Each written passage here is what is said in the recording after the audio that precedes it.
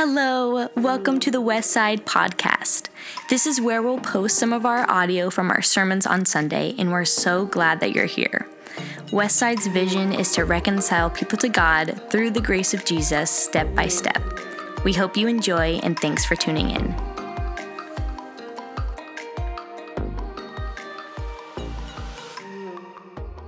Yeah, we're starting the book of James today. It's going to be really cool, I think. I think it's going to be really cool. I have sort of double duty to pull this morning because I want to introduce you to the book of James. We'll take a little bit of time. And then I want to get some stuff out of chapter 1 because this is the week that we're going to have chapter 1. October has 5 weeks. James has 5 chapters. So we'll get a chapter in each week. We won't be able to be extensive. It won't be all, each speaker will probably try to draw out of James what, is kind of speaking to them and all. So it won't be completely exhaustive because we just won't have enough time to do that. But, so I have a lot to cover today. So it might go just a smidge long, but don't worry. I'm fully aware that the Eagles game started while we were doing worship. And so the longer I go, the less game I get to listen to when I get home today. So I have pressure on me, so don't worry. No, I'm kind of kidding. Let's pray and we'll get started, okay? Father God, thank you for today. This is multiple times now I've just thanked you for this day and the breath that we have and just the chance we get to experience you and each other. We just thank you for that, Lord. Let your word do what it does through this vessel, I pray. In Jesus' name, amen. I so appreciated last week Daniel's talk as he talked a little bit about, he told you guys that we were going to be getting into James. And he did something really, really good that I want to reiterate as we start and really make it sort of a bedrock foundation that we stand on together as we go through the book of James, okay? And it was this, if you remember, if you were here last week, he talked about the fact that James can be a pretty harsh book, and you're going to hear me talk about that several times this morning. James isn't a feel-good book, okay? And the issue is, I think he even mentioned that, it was Martin Luther didn't even think that it should be part of the canon in the New Testament, because it seemed like it was in conflict with all of the grace talk that Paul would talk about all the time. So there was sort of almost, so it seemed like a conflict there. And one of the things that Daniel said last week was to remember that God loves you first. That God has loved you and does love you long before you ever committed even one good work. Okay?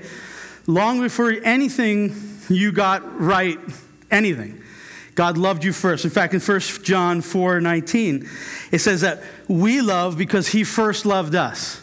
Now, that's a big deal. It seems like a small little statement, but it's actually a big deal. If you remember when Jesus was asked what the greatest commandment was, he said to love God and love your neighbor as yourself. And then he said, after that, he said, really, I'm sort of wording it the way I would word it, Jesus was really just saying, because look, if you pull off those first two things, the rest of the law, the rest of the good works, the rest of the things that you've been commanded, they're going to fall into place. They just naturally will.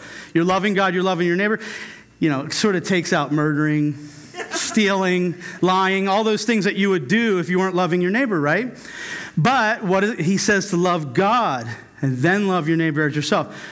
So the idea is before we can even pull off a good work or something good, we need to know that we're loved first. We need to know that we're loved first. Now look, that matters. That matters because James is going to be tough. James steps on toes. Okay, you're going to need to wear your work boots that have the steel toe in them as we go through this. He just does. And here's the deal. This is why it matters that our foundation is right. Okay? Because if it's not, if you go into the study of James thinking to yourself, oh, this is going to give me a chance to get in better with God or earn God's love in a deeper way or a better way, all you're going to get is condemnation. Okay? Now, as mature Christians, the idea, hopefully we're convicted. I mean, I'm convicted even about what I know that I'm about to say to you guys. There's conviction there. Conviction's okay. Conviction is something God helps you to build to something better. Condemnation is like saying, you're no good.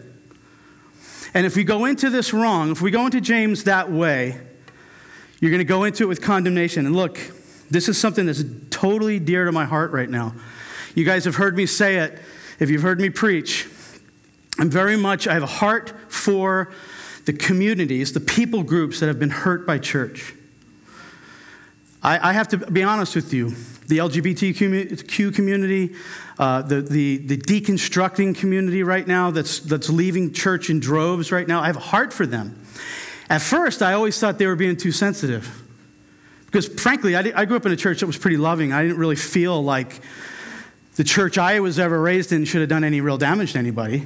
So I always thought like they must just be, like they must be soft or something. I don't know. But I'm hearing more and more stories that makes me realize I got to listen to what these guys are saying.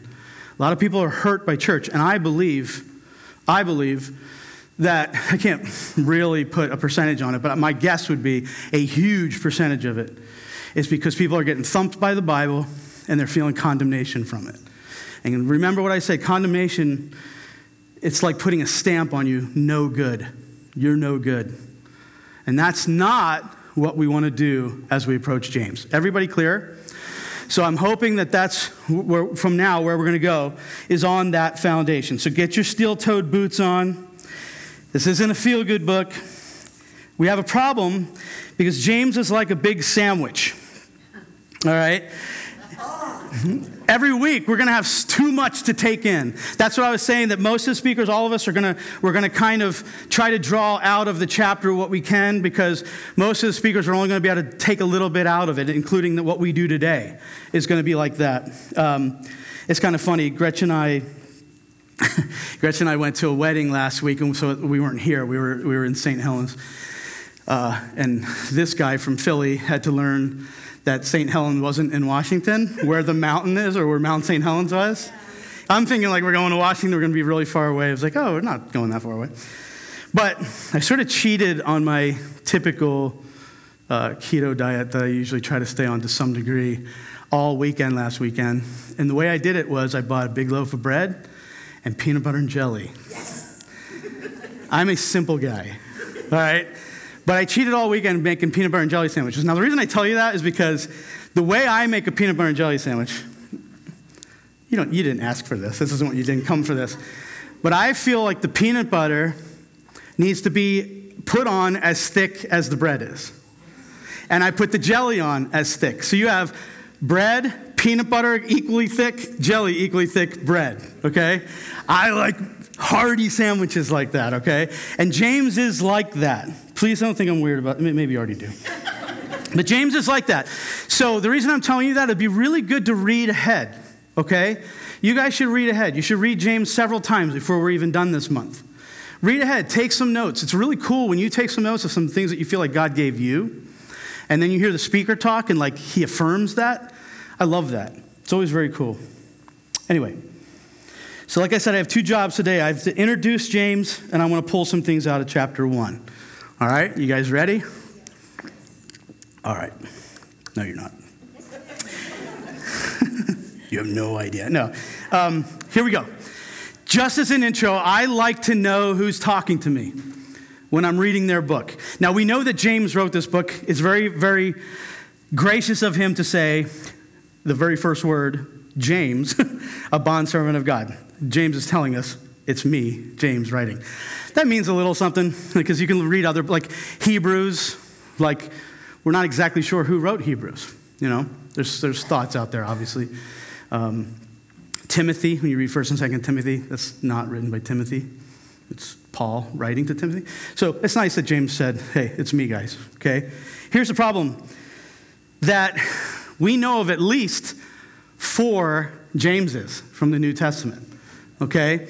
We know of at least 4. Some will say 5 or 6, but typically scholars will take 5 and 6 and sort of say this is really the same guy as this guy or whatever. So for our intents and purposes, there's 4. James, the son of Alphaeus, who was one of the disciples. James, the son of Zebedee, who was also one of the disciples and John's brother, one of the sons of thunder. I don't know if you ever heard of that term. There was James the Lesser. Everybody go, oh. Yeah, James the Lesser. We're not even going to talk about him except what I just said. No, they call him Lesser probably because he was very young. A lot of people don't realize the disciples were like kids. They were teenagers. He was probably pretty young. And maybe he was even small, because the word there could have meant small too. So he was a little guy. James, the little guy. Sorry, James, the little guy. That's all we're going to say about you today. And then James, the brother of Jesus. Now, traditionally, most scholars, if you did an extensive study and work on who is the writer of James, you're going to find that most scholars, I would even go so far as to say like 90%, agree that it's James, the brother of Jesus. But for argument's sake, just for fun, let's talk really quick about maybe what I would call the only really good argument for James, the son of Alphaeus, or James, the son of Zebedee, possibly being the writer of this. First of all, James, the son of Alphaeus, was Jesus' cousin. Not that matters that much, but if you guys remember, when Jesus would take some disciples away from the other disciples to go do something, several times they would take 3 of them. You guys remember who they were?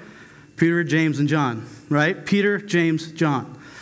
That middle James, the guy, that's where the argument exists. What James was that? Because we're going to find out in a minute that James, Jesus' brother, was really not even a believer till Jesus rose from the dead. So we're talking about Alphaeus, or Zebedee's son, okay?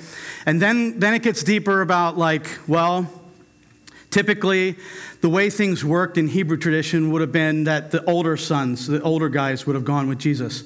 The hard part about that is we don't really know where James, son of Alphaeus, fits in all that.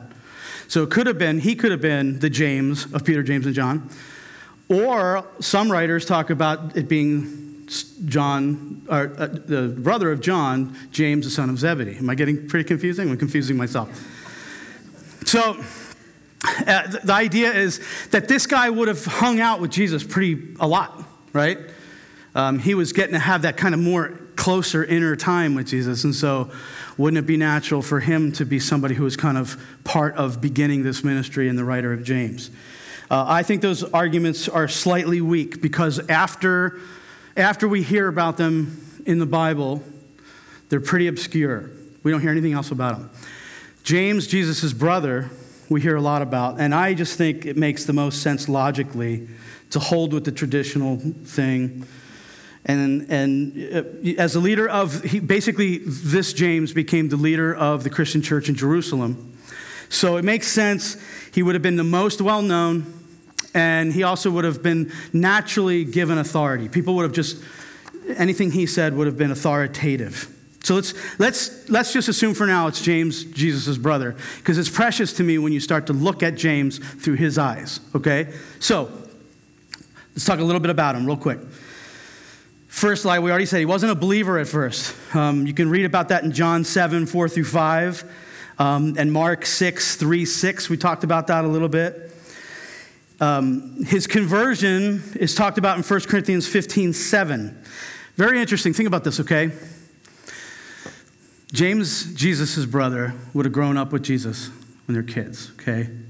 Now, Jesus had 3 brothers. There's 4 altogether. Don't ask me to remember. Jude and others. So he had other brothers.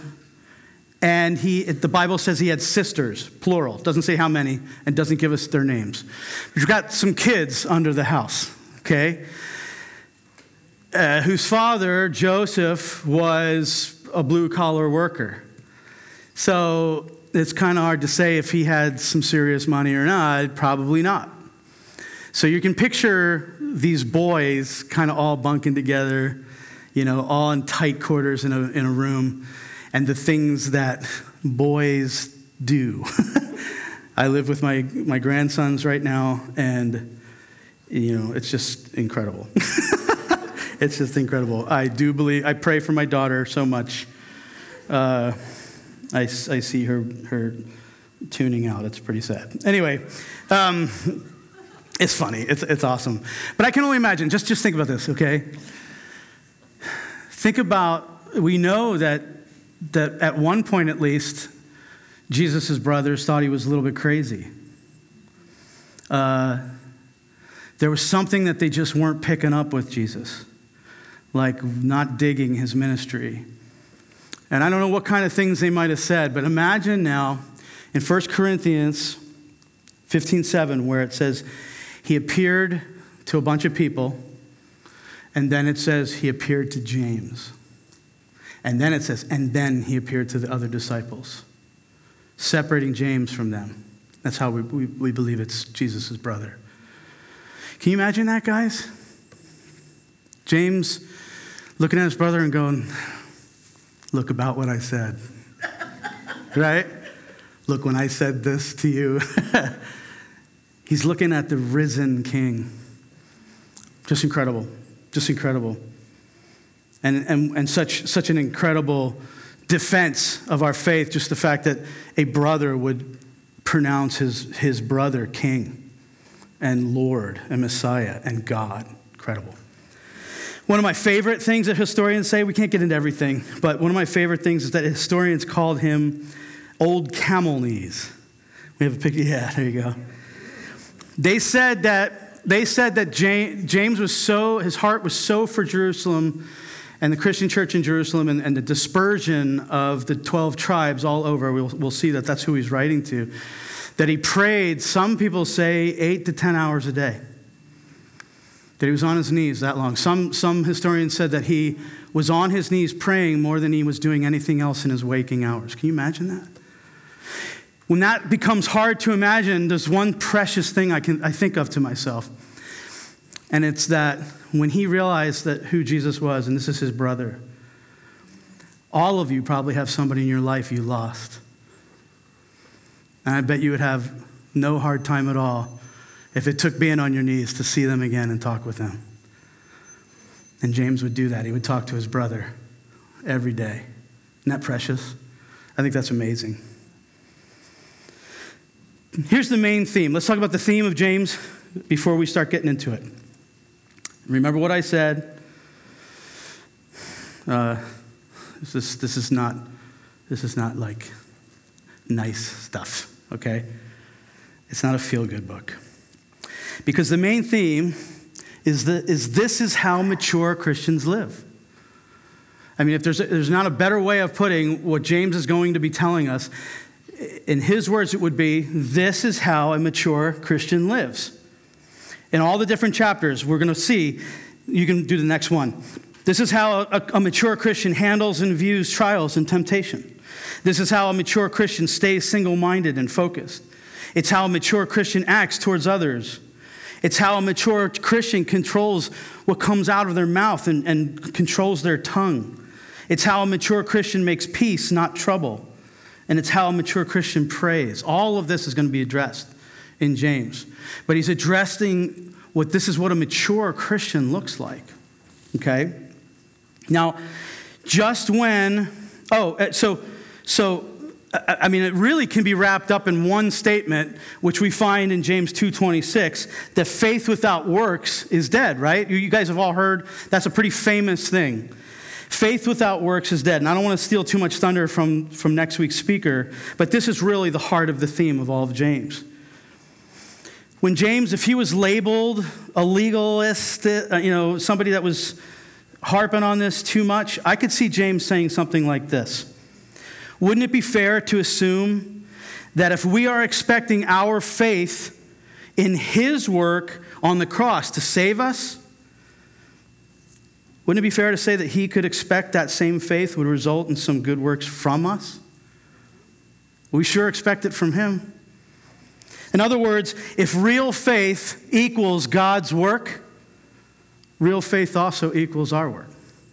That makes sense? You see where we're going here? That's not easy to hear. That convicts me. But that's what James is doing here. He's like, look, we want the real. Don't you want the real? I feel like, why do we do this? Why do we come here if we don't want the real? I want the real. I want the real. And I think that's what James saw so much in the fake and the sort of just like grabbing a little bit of religion where it works for you, but just kind of using it here, using it there to feel better for yourself and maybe do this, blah, blah, blah, blah. Guys, the church has been doing that too long. And I refer back to what I talked about earlier about just people deconstructing all, just sick of seeing it. I read an article, this is not in my notes. I read an article this week that the guy talked about, he used to be a really good drummer for a big Christian worship band, and he stopped doing it for lots of reasons I won't get into. But one of the things that broke his heart is they would do this big worship thing, thousands of people, loving, worshiping God, doing all the things that we would say, oh, that's great. These people are giving their hearts to God and just worship, oh, Lord Jesus, all this stuff.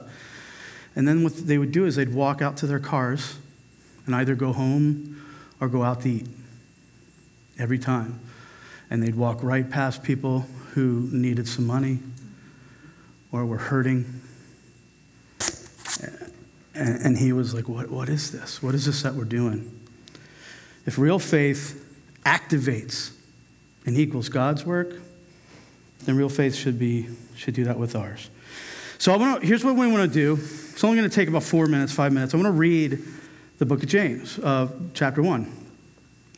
We're going to read the whole thing because, like I said, I can't preach all of it, okay? But it'd be worth it to hear it all. So I want to read it all. And remember again, I have it, if you saw my notes, all in blue. These are my, remember.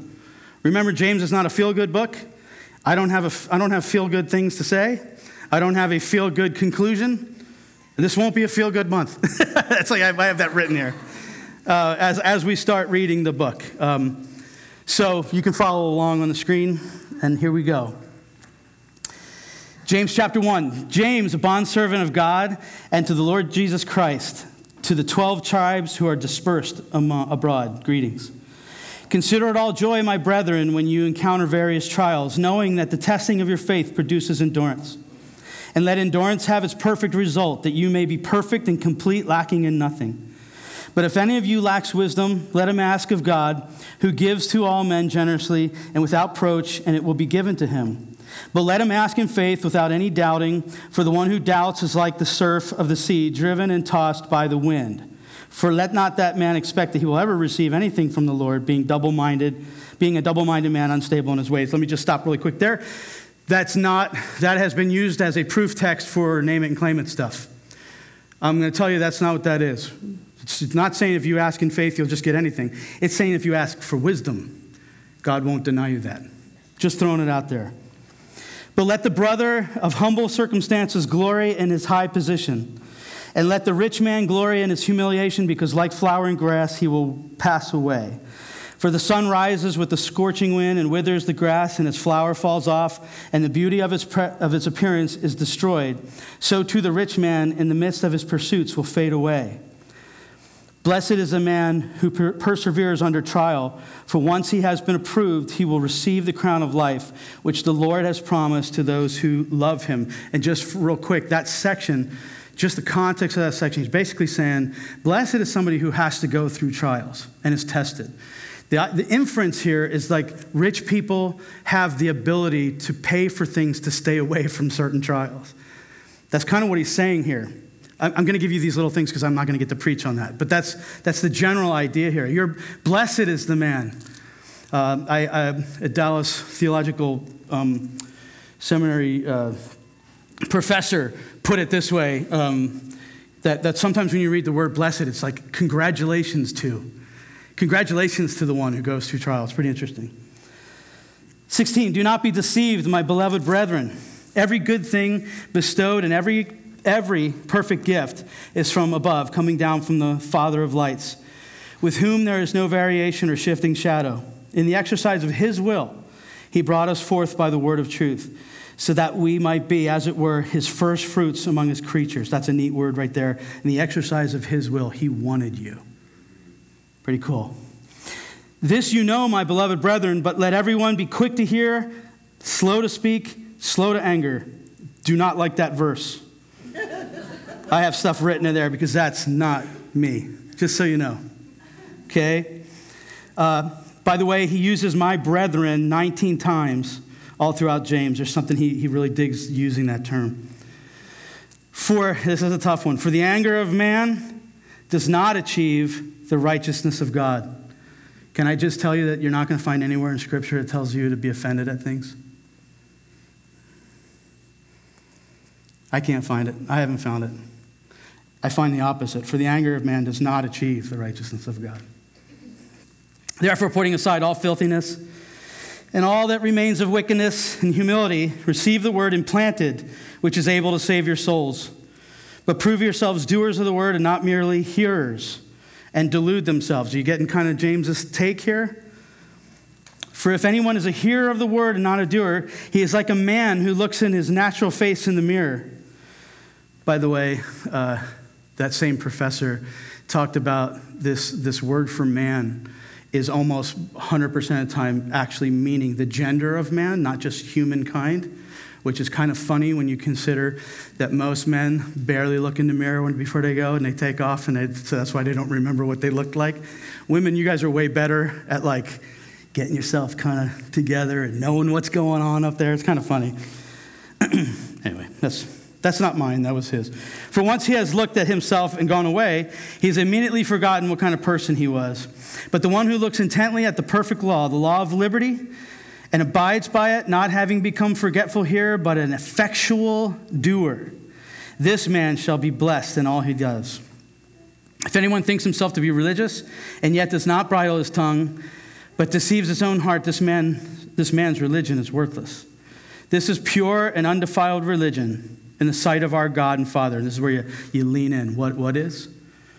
To visit orphans and widows in their distress and to keep oneself unstained by the world. That's James 1. All right. Like I said, we're only going to be able to touch a little bit of this. And I thought I had some really good things to glean from the trials part of this. I just think it's good for today and we needed to. So we're going to go back and just kind of go over the first 4 or 5 verses, looking at the words and all that kind of stuff. Looking at remember how a mature person handles trials, remembering that God loves us first, remembering this is not going to be a feel-good thing. And I say that because this is not the kind of thing that we tell somebody who just went through something hard. Right? What I'm about to go through here is like a classroom-style James type of thing saying, this is how a mature Christian handles trials. Understanding that there's room for people to struggle, and we're going to see that pretty soon here. But just so you know, this is not like you don't read this as somebody who just lost somebody. Well, consider it all joy because, okay? This is good meat to have in your heart already when that happens, okay? So I'm just saying that because I know that I might be reading this and talking about this to people who have struggled lately with something. And I want you to know this is just good Christianity 101 stuff. It's not like to make you feel better, okay? But let's look at the words. He says, consider it all joy, my brethren, when you encounter various trials. That word consider, we're going to look at the word consider, we're going to look at the word knowing, and we're going to look at the word let. Consider it all joy, my brethren, when you encounter various trials, knowing that the testing of your faith produces endurance, and let endurance have its perfect result, that you may be perfect and complete, lacking in nothing. The Hebrew word there for perfect is mature. It'd probably be better to write mature in there or older. The idea is being a more complete person because you've gone through some things and you're older. So when you think, oh, perfect, nobody's going to be perfect. That's not really the best word there. But let's go back. We're talking about considering, knowing, and letting. Consider it all joy, my brethren. That word there, it's a hard word to say in Greek. I have it written there. Heaomahi. Heaomahi. I think I got it. Really just, it means to think about and ponder. Consider. Ponder. Now, what does that mean? When you ponder something, it means you have to have something to ponder. Right? That presupposes that there's something already that you know and are pondering. Okay, I just want to throw that out there. The other word that could be used there, and some of your translations may have said this, is count. Count it all joy. Sorry, this is going crazy. My brethren, okay. Count it all joy when you encounter various trials. That word works too. That's more like almost like a mathematical term. Like, check it off. Count it. This is what's happening.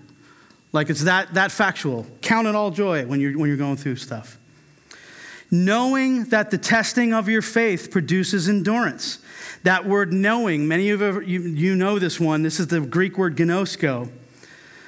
It's something about, not just knowing about, but knowing someone. So for example, like I grew up, one of my heroes growing up, don't laugh, was Arnold Schwarzenegger. I wanted to be like big like he was. I was never going to be as tall as he was, but I wanted to be. And I tried really hard and even got, not close, but got to where I put some stuff on. Half of my problems physically are because of that. But anyway, so I knew a lot about Arnold. I knew a lot about him. I could have told you how many championships he won and the Mr. Olympias he won. He's, in case you don't know who he is, he's that bodybuilder that was one of the best ever. Still considered one of the best ever. But I don't know Arnold, right? Like, I don't know how he would act in a certain situation. Or if somebody came up and kicked him in the shin. I don't know exactly what he's going to say or what he's going to do. That's like, that kind of stuff is the kind of stuff when you really know somebody, I know my wife, Gretchen. I know almost 100% of the time how she's going to react to something I say or you say or just something that happens during the day. I have a pretty good take on what she's even going to do next because I know her so well. You guys get it. That's what gnosko is talking about. So as we consider what's the stuff that's supposed to be in our mind, the stuff that's supposed to be in our mind is what we know about our God. You following me? So we consider it all joy, not in the trial. James is not saying be glad about the trial. Don't be like, oh, cool, gonna have another one of those. That's not what he's saying, okay? He's not saying that. He's saying, consider it all, the joy that we're considering is that we're knowing that the testing, and by the way, the word for testing there, and any of you teachers in the room can appreciate this. This is a test to pass. This is a test to show that you're going somewhere, that you're doing well. I think, John, anybody else here as a teacher, if you gave a test to your students and everyone failed it, and if you were the teacher that went, oh, I got a bunch of dumb kids here. No, what we would say is that teacher must have done something wrong. It's the teacher's fault, right? God's not interested in testing you just so you fail. This is a test to pass, to show you got something in you, to make you realize that you've got a faith that's on a strong rock. That's kind of good to know. That's good to know. And then after you consider in the things that you know about God that the testing of your faith produces endurance, then you can let endurance have its perfect result. Do you notice how it's a different word? Let, it does not mean so that you can strive harder or something like that to have its perfect result. No, letting has way more of a going, okay, now I can sit back and rest in what I know is going on here. So a trial comes, we consider what we know about him. And like I already said, problem is, if you don't know him, this isn't for you. Your trials become kind of, in our modern way of thinking, something that's just always something to completely avoid. Our modern way of thinking is avoid trials at all costs. And if you happen to hit them, if you happen to have trials and you kind of can't understand them or whatever, well, sorry to be harsh, but that's what Jack Daniels is for and other things like that. I mean, that's really what that's the only world's answers. You see how we have something such deeper, of such a precious nature. It's incredible. Consider, know, let. Now, here's what's even cooler, okay? Suppose you're going through a trial. And the hard part about considering kind of infers using rationale, right? Using your rational thought. We all know when you go through something difficult, your emotions sort of step in and get real big and make it hard to be rational, make it hard to do this. Our emotions can come in and just destroy our rationale. And that's what's so cool about verse 5. But if any of you lack wisdom, let him ask of God, who gives to all men generously and without reproach, and it will be given to him. You struggling? You're struggling to do everything we just talked about? It's all good. Ask. Isn't that cool? James is saying, how can we call James legalistic when he's saying to us, look, this is what a mature Christian does. They take a stand, they consider all that. But if you're struggling, just ask. Ask. I love that. If you're struggling, just ask for wisdom. You guys remember in Mark 9:24, where the man brings to Jesus his son who's having epileptic seizures and whatnot. And it was so violent at times that the Bible actually says, like, sometimes he'd have this epileptic thing and it would he'd throw himself into a fire or into horrible things. So they bring him to Jesus to see if Jesus would heal him. And the man says to Jesus, I believe, but help my unbelief. Do you guys remember that? I love that because it's so honest. It's so honest. I believe, Lord, but I kind of don't. Right? Like, it's the honest thing to say to Jesus, like, I think I believe. I kind of don't. I don't know. Right? Don't you find yourself in that sometimes? Well, there's something in me that believes. There's definitely something in me that don't. There's definitely something in me that's struggling. That's the idea here. Well, I remember what Dan said about James saying, consider it all. But man, he didn't know that this would happen, right? This is too big. This is too painful. I think it leaves room for the times where when you're struggling and you're hurting, you just fall on your face and you ask. And there's times where that could be months. There's times when that could just be, Lord, I don't know what you're doing. I don't know what you're doing.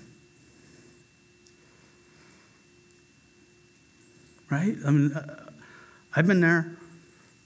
I've been in places where the only thing I got right in my pain was falling on my face. It's the only thing I was doing right.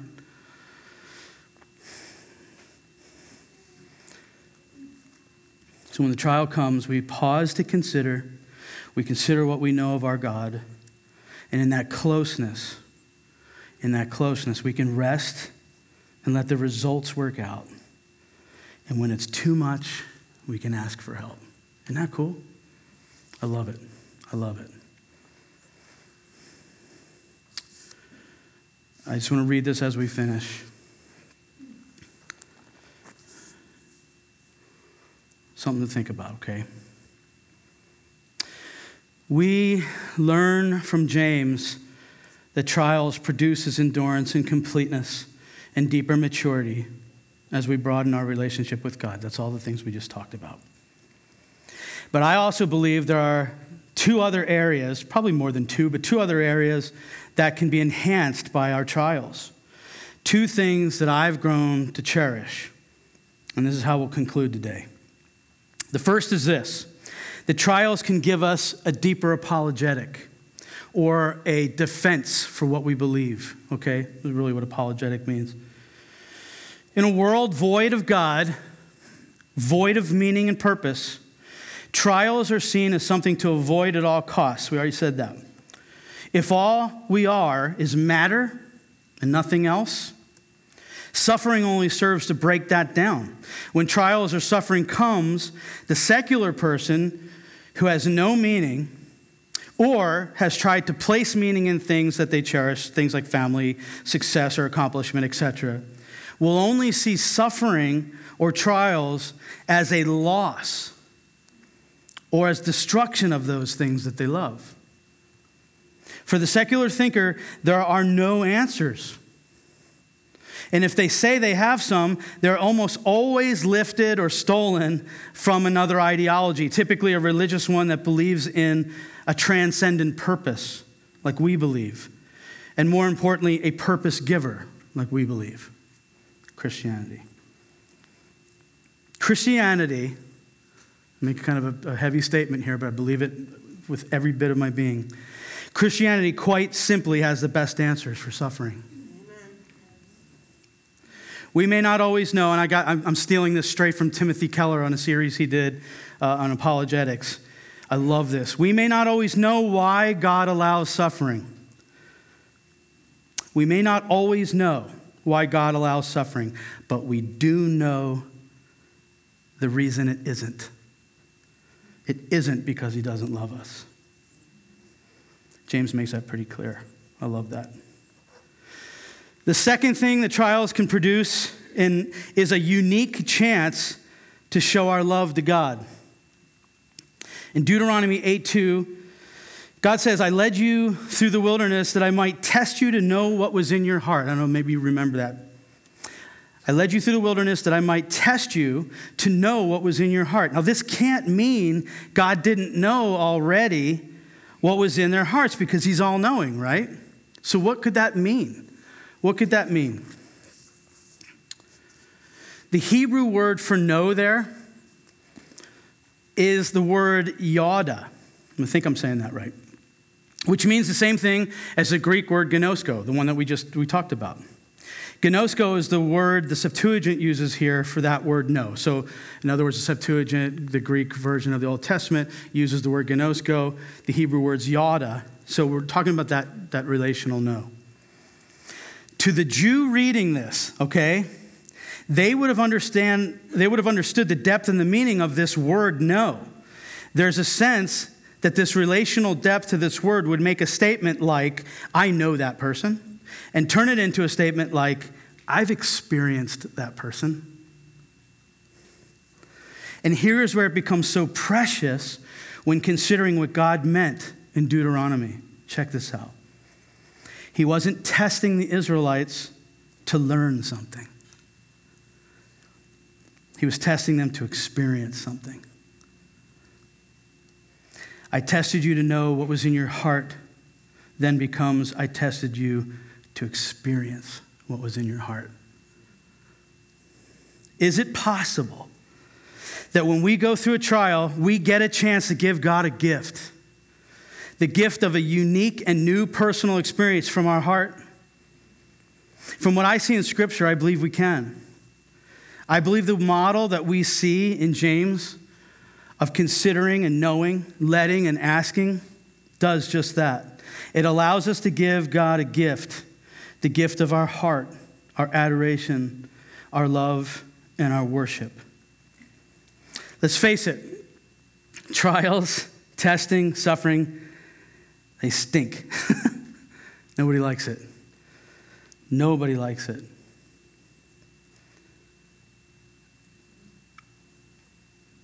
But Romans 8:18, my favorite verse in the Bible, helps us know it is only for a short time and is not worthy to be compared to the paradise that's coming.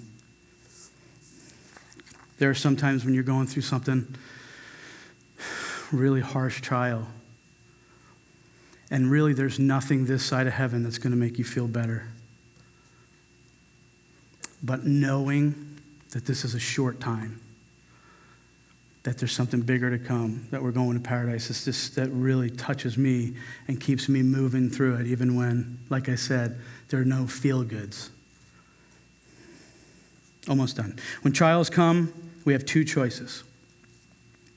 The first is to see them as the world does, a meaningless, unfortunate hurdle in the pursuit of personal happiness and self-satisfaction. A bug splat on the windshield of self-interest. Tragic, dark, negative, defeating, even destructive. Or the second way. The way a mature Christian sees. The trials are a chance to grow, to learn and deepen our faith and strength, that they are in fact meaningful. They have meaning. Something to consider and rest in, knowing their results are for our good. And ultimately, we always know they're just for a brief moment. just for a brief moment, in light of eternity, right? In light of eternity. Sweeter still, for that brief moment that those trials are happening in your life, it gives you a chance to experience God's love and to offer him back the experience of ours. I love that. The band can come up as we just kind of transition.